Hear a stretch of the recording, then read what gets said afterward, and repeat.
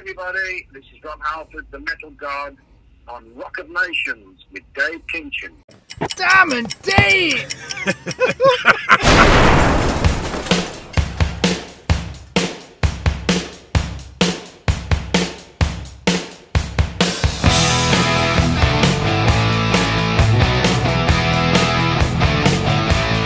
Oh yeah, living after midnight, and it's always midnight somewhere, and you're probably listening at any time of day or night, but it doesn't matter. The rock never stops. Rob Halford, Part 2. Yeah. Welcome in, everybody. Master, how you doing? Hi, Diamond Dave. This was one of our favorite times, man. Oh, It man. really was. It was such a blast. Yeah, it really We're was. still coming down from this high. Yeah, it's been a couple weeks now. Rob Halford, the Metal God, on the program, talking about Confess, the autobiography, his book. Yeah. And if you thought Part 1 of that interview was wild and it was cool, Part 2 is going to leave you breathless.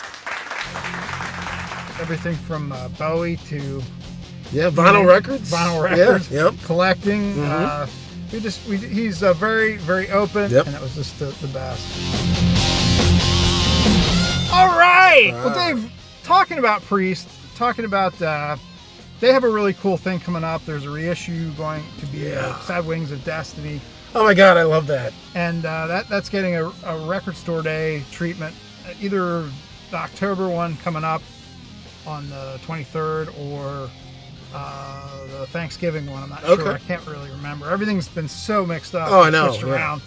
What for you was like the quintessential moment where you knew that Priest was going to be a big part of your life? It was college. It was 2003, and there was a guy named Matt who I was just walking through the dorms, and I heard this loud music coming out of the dorm, and I was watching a Judas Priest video. It was I want to say it was Love Bites or something like that. It was off of Defenders. And I said, wow, that's pretty cool. What's that? And that was around the time I really got into metal. So I was into the hard rock stuff, the Van Halen, the Kiss, everything else. But I really got into metal that way. And he said, yeah, man, this stuff is really cool. I grew up on it. My dad's really into it. And then he told me about Maiden. And I just started watching videos on his computer. I'm like, he had all these classic videos saved. This is before YouTube and everything else. And that's when I knew I was hooked. And that was around the time that Priest would eventually put out. Rob would come back around that time the next year, too. So I got to see Rob coming back into it, and it was pretty sweet. So you first were introduced to them through the early stuff, but Ripper was still singing. Yeah, well, it was my buddy playing the stuff from the 70s. Yeah. So eventually, yes. While you were in school, right, Ripper was still the vote. Okay, he was. Yeah, I think Ripper had probably just left at that point when I found the current stuff. But I started with the older stuff, and I said, oh, this is different. And then, Ripper left. Rob came in probably in my junior year. Right on. And I just put it all together, man. That was to me. What about you? One of my favorite parts of the whole interview was, I forget who I asked, but we asked about what it was like coming back. Or I forget, he got off the subject and kind of talked about when he left Priest and came back. That's when he realized, like when he was away from Priest is when he realized how important Judas Priest was to him. Yep. And he was meant to be with the guys in holding Priest. the microphone. He said it. Yeah. And that was one of my favorite, that was like one of those moments where it just got me. Yeah. I realized that sometimes you do have to step away from things and get out of them to realize what the worth of those things are. Yeah, and all the creative projects to fight Halford, getting all that creative energy out and then coming back to, I guess being cleansed in a sense, maybe, right? Yeah. I mean, that's kind of where I am with metal. I went away from it for a long time. Yeah. And coming back to it has been really sweet for me. It's been very enjoyable. Probably a good thing because I appreciate it a lot more. Mm-hmm. And the kind of metal that I feel that I grew up with, to me, is still the viable form of metal. Right. It's the metal that everyone still seems to be striving to reach those heights. Yeah. And not a big fan of new metal. Not a big fan of a lot of the other more recent bands. I mean, there's some exceptions. Seven Dust, Slipknot. Yeah, I love Seven Dust. You name it. But anything that's different, for the most part, Sepultura, Soulfly. Yeah. But I just really, Priest really set the bar and it's just so bizarre that they Rob came through Zeppelin to that sound. Yeah. And I don't really hear a lot of Zeppelin in their sound. Right. Right. And that's what's just so fascinating to me is that he went from being a big fan of the hard part of the rock part of Zeppelin, and they just kept getting harder and harder. Yeah. And they were, again, nothing just forms in a sieve, a vacuum. There always has to be other elements around it in order for it to become something. And I think Eddie's style of playing changed the way a lot of other guys at that time played. Right. Eddie Van Halen, that is. And I know this is a different show, but that's an important part of, because everybody took it up a level after Eruption. Do you remember that moment? Do you remember when that happened? Tell me about who was the first? Everything just got harder. Who was the first guitar player you saw after Eddie that just started doing the same thing, or was it just everybody? I kind of feel like it was just in the air. Okay. Then it was like out there. Yeah. It was like kind of like there was this creation made, and it was just dropped out there, and everyone was like the Chimps in 2001: Space Odyssey. Yeah. With the big, they don't pound and all. They don't know what to do with it. That's kind of what Eddie brought to that thing. And Priest, I think Priest and Maiden were two of the first, along with a few other bands in there, except but they just took everything up, right, faster, harder, twin guitar attacks, trading off solos, and the solo just became something at that point.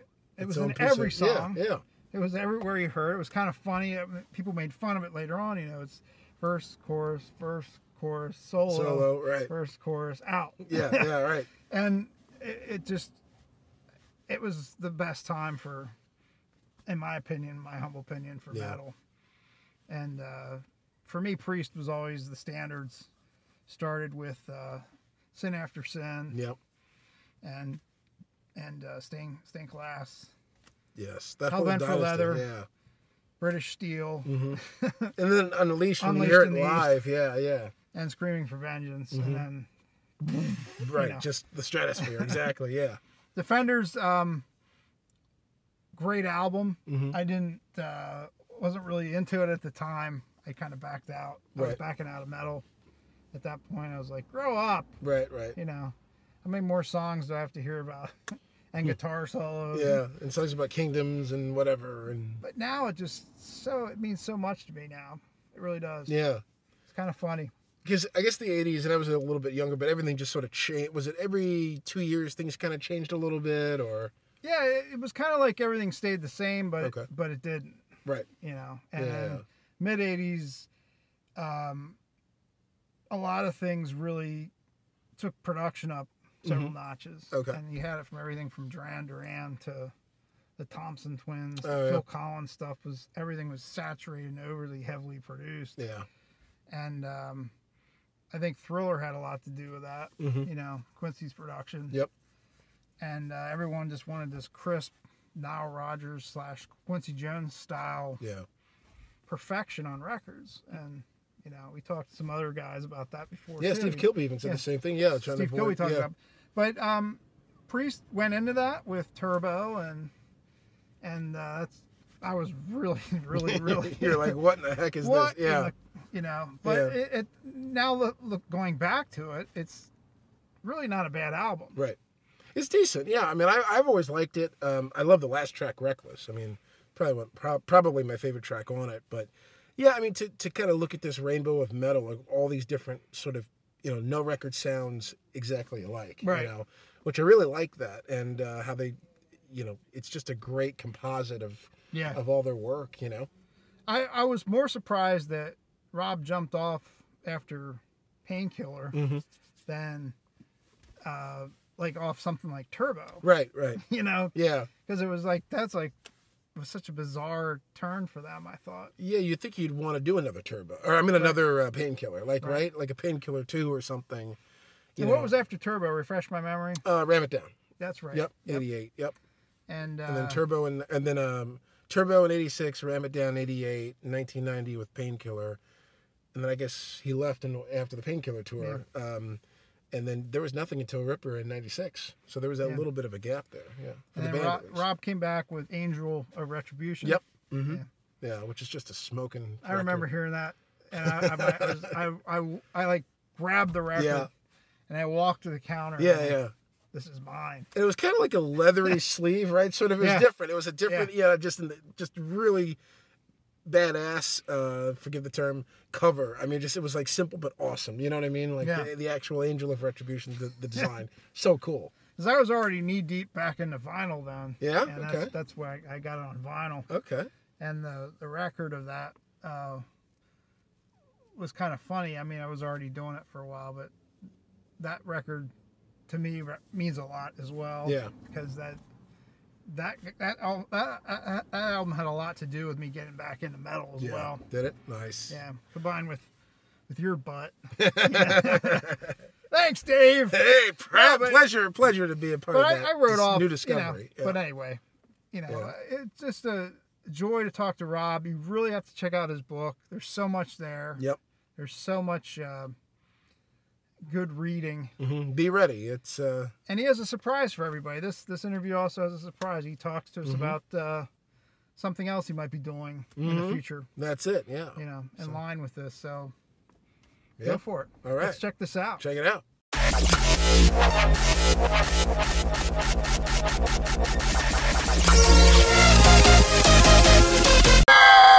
You talk a lot about speaking of that music theme, and I think modern times too, like, what's it like when folks discover your work? I mean, you mentioned the younger folks, and then there's also, of course, there's this reference here in the book to Lady Gaga, who I love, and when I found out she's a metalhead, I loved her even more. Yeah. And I was just wondering, like, when you meet even contemporary or at least, well-known musicians who say, oh my gosh, I love the Priest, I love your stuff. I mean, what's that like for you? Yeah, it just shows you the reaching power of metal. Yeah. Even Her Majesty the Queen, who thinks heavy metal is too loud, we go everywhere. We go everywhere in this book, from Lady Gaga to the Queen. But this really stamps home what we as metalheads, metal maniacs love about our music. That it's reaching its scope is just phenomenal. Yeah. And going back to the roots of metal, which was always kind of disparaged to a certain extent, and now has been, for the most part, really embraced for the great music that it is. Different world again. It's all good. Rob, which person freaked you out the most when they told you they liked Priest? I know Jack Nicholson. That was kind of a wild one. Wow. Drew Barrymore, I remember she was a Priest maniac. Drew's a big fan of metal and Priest. Oh, wow. So that's pretty cool. I mean, there's probably others I can't think of right now. But, that's the way it goes, That's the way it goes. I put a thing on my Instagram. I've got this thing with the cat t-shirts, and I put this thing on my Instagram the other day, wearing it. There used to be a great show, I think, on Nickelodeon called Cat and Dog. It was a cartoon called Cat and Dog. And then I get a DM from the guy that invented that whole show, saying that, cool, nice shirt. I'm the Cat and Dog guy, and I'm a metalhead. So it's just incredible, It's surprising, but not so surprising, because metal is for the world and everybody in it. Yeah, it's amazing how you talk about the world of metal and the Priest world. There's so much that you're a part of that it's so different. I mean, the 70s records sound different from the early 80s. Obviously, Turbo's different. Turbo's one of my favorites, and then you go into Ram It Down and the thrashing nature of Painkiller. And I'm wondering, as you would approach the creative writing process, what's it like to embrace different styles or just kind of go where things change? Or was it difficult? Was it difficult to embrace, going in a new direction on a particular record or something like that? Yeah, for us in Priest, as we said forever, we've always felt that where we should try to go is limitless. and that's made us this unique band that we are.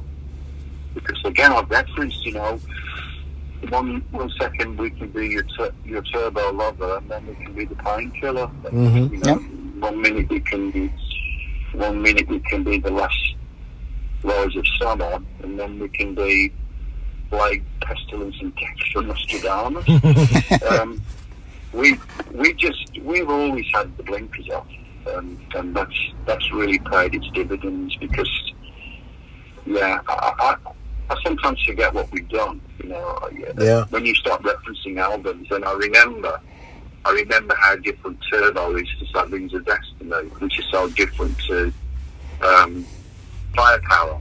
But the components are still there. The components that we love so much about Priest are all there. Yeah. And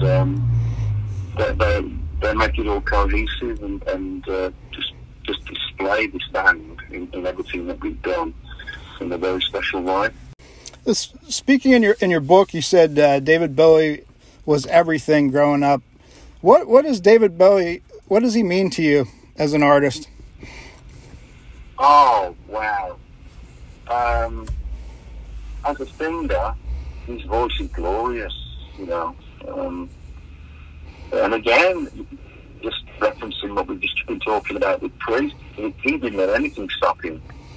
He was Aladdin Sane, he was Hunky-Dory, he was Ziggy Stardust, he was Low, he was the Tin Man, or Tin Machine. He was all these different kinds of personalities in his music. He was absolutely unique and a really intriguing, incredibly intelligent man that made some beautiful music for us to listen to. A little bit like Priest in the adventures that he went on in his music. There is no other one that comes remotely close to David Bowie. Yeah, absolutely. There's so much. I mean, your book it was such a page turner, and it always makes us wonder, like, what's next? Like, what's next for, as far as big projects for you? Like, what is there a creative, like a musical project or anything that you haven't done that you really want to do? Because I mean, you're, even writing the book, I'm sure was such a unique expression. Just tell me, like, what's still on your list creatively to do. Again, I'm an open book when it comes to that. Mm-hmm. Reference. Anything can happen. Somebody sent me a song yesterday that has potential for a possible project.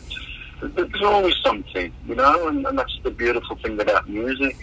It's never ending, and it's like a kaleidoscope of opportunities.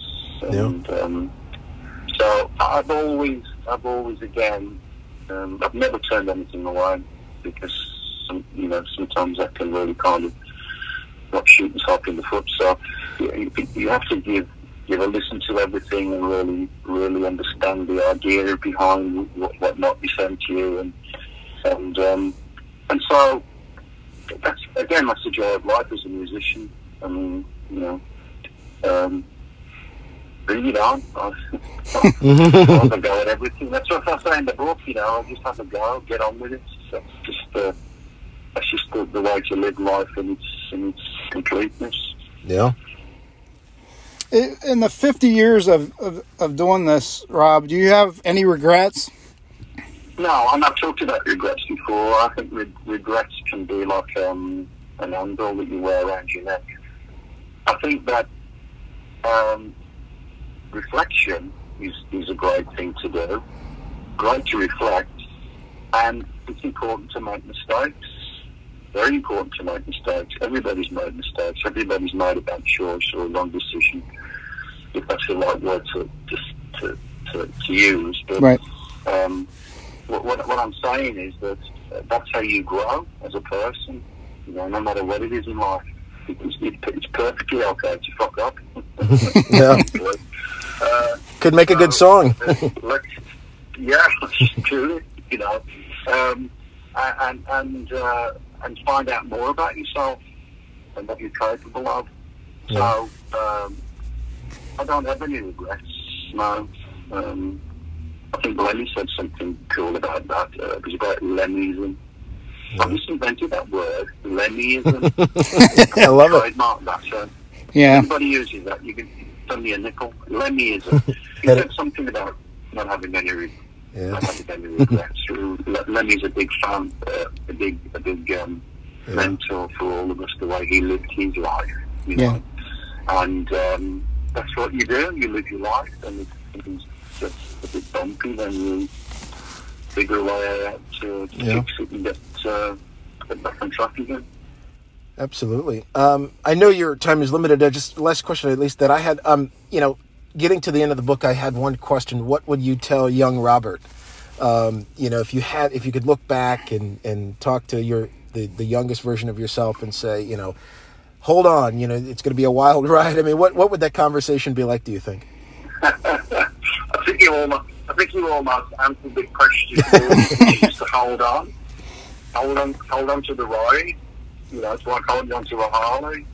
The Harley is your life, and you steer it. So there it is. You know, I think that, you know, live your life. That's what I would say to the young Robert. Live your life, kid, because you have no idea what's coming. A lot of folks that write books like you did enjoyed it so much that they go back and do a second book. Is there any chance of that? Because this was a fun read. Yeah, we had so much stuff left over. Oh, wow. My God. We had an enormous amount of stuff left over. And the editors of the book, editors are like producers, you know, they really steer you, the publishers really steer you through to the best place. So we've got a great book, and it's got flow, and it's got pacing, and it's got, you know, everything that a great record should have. Right. But there's certainly a lot of material left over, like you sometimes have when you make with an album. So we'll look at that. You know, it'll be a lot of anecdotes, a lot of other stories that didn't quite fit the momentum. But we'll look at that. Confessions Part 2, or He Confesses Some More, or Oh My God, Not Again. Make some more confessions like you do if you're a Roman Catholic. You have to keep going back to church to confess. Yeah. Oh, yeah. Yeah, I think I've enjoyed it. I've enjoyed the experience, and so, yeah, I think there's a good chance that there will be a follow-up. Yes. In the distant future. Wonderful. Rob, anything else you'd like to add at all? No, I'd just like to thank you for the chat. It's been really cool, guys. I appreciate the opportunity to talk about Confess and Priest and metal and life in general. I've really had a good time, and I wish you all the best, and hope you keep safe and so on with this horrible pandemic, which, you know, God knows when you get vaccine. And as I've always said, I've always been the eternal optimist. I always feel that, you know, there's a light at the end of the tunnel, and that's coming into view now. And in the meantime, just keep blasting out the metal, because metal is a great resource when you're having troubles in your life. You know, just blast out some metal and scream and shout, and even if it's in your living room, because you can't do that together at the moment because we have no shows, but that'll come back. Yep.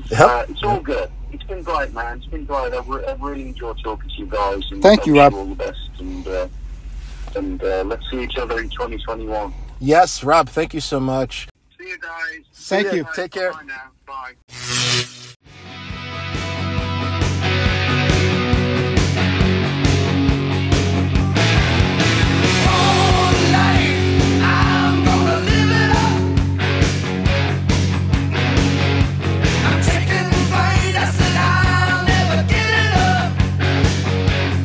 Yes, you got another thing coming. Judas Priest, Rob Halford, and yes, that surprise right there.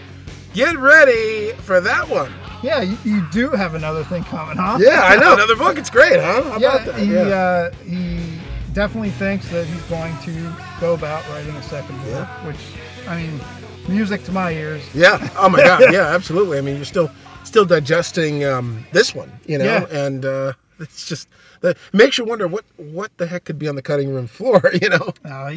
There's a lot though. There's a lot. He said about, what was it, Mick Jagger? Yep. Yeah. Not enough dirt. Yeah. Right. Exactly. Yeah. This book I mean, Confess has dirt, so There's a there was a funny Mick Jagger story too. Yeah, that was creative. It was like, but I mean, yeah, there's a lot in this book, and I think maybe he gets more into, and I'm just sort of predicting, and maybe he gets a lot more into the craft. Talking about the craft. I mean, it's kind of what Paul Stanley did. Paul Stanley laid everything out in his book, right? And then, and then he did a second book talking about how he did what he did. You know, it's so funny. You read my mind. I was going to say the words, the name Paul Stanley, because Paul Stanley also, has quite a tome, and that book is definitely something that other musicians should look at when they're writing a book, because I think it was so well done. I liked Ace's as well. But I also think, and some people have done this with, it's usually written by somebody else. At the end of books, put a lot of tidbits in about the recording process. Yes. What album was recorded here, what song was recorded where. I love that and stuff. And a lot of us, I eat that up. Oh my God. I guilty, I'll admit, with most books like that, that's what I look for first. I skim. It's like, what did they do on this record? What did they do on Destroyer? What did they do on, like Sammy Hagar's book was filled with that. It was perfect, Right. Yeah. And we got that from talking to like Richmond recently. Right. Where he was saying about, and I know it's out there, what songs on Different Kind of Truth came from which earlier Van Halen song. Yeah. I eat that stuff up. I love that stuff. Yeah. Like, and then you got to go find the demo and listen to it. Like, oh yeah. Yeah. It's great. I don't know. I'm just that kind of a nerd. Like the riff for the intro to Top of the World is, the closer of Jump. Right. Yeah, it's just really cool. It's like, I mean, you sort of maybe heard that, but then you hear the story behind it. It's like, man, that's mind blowing.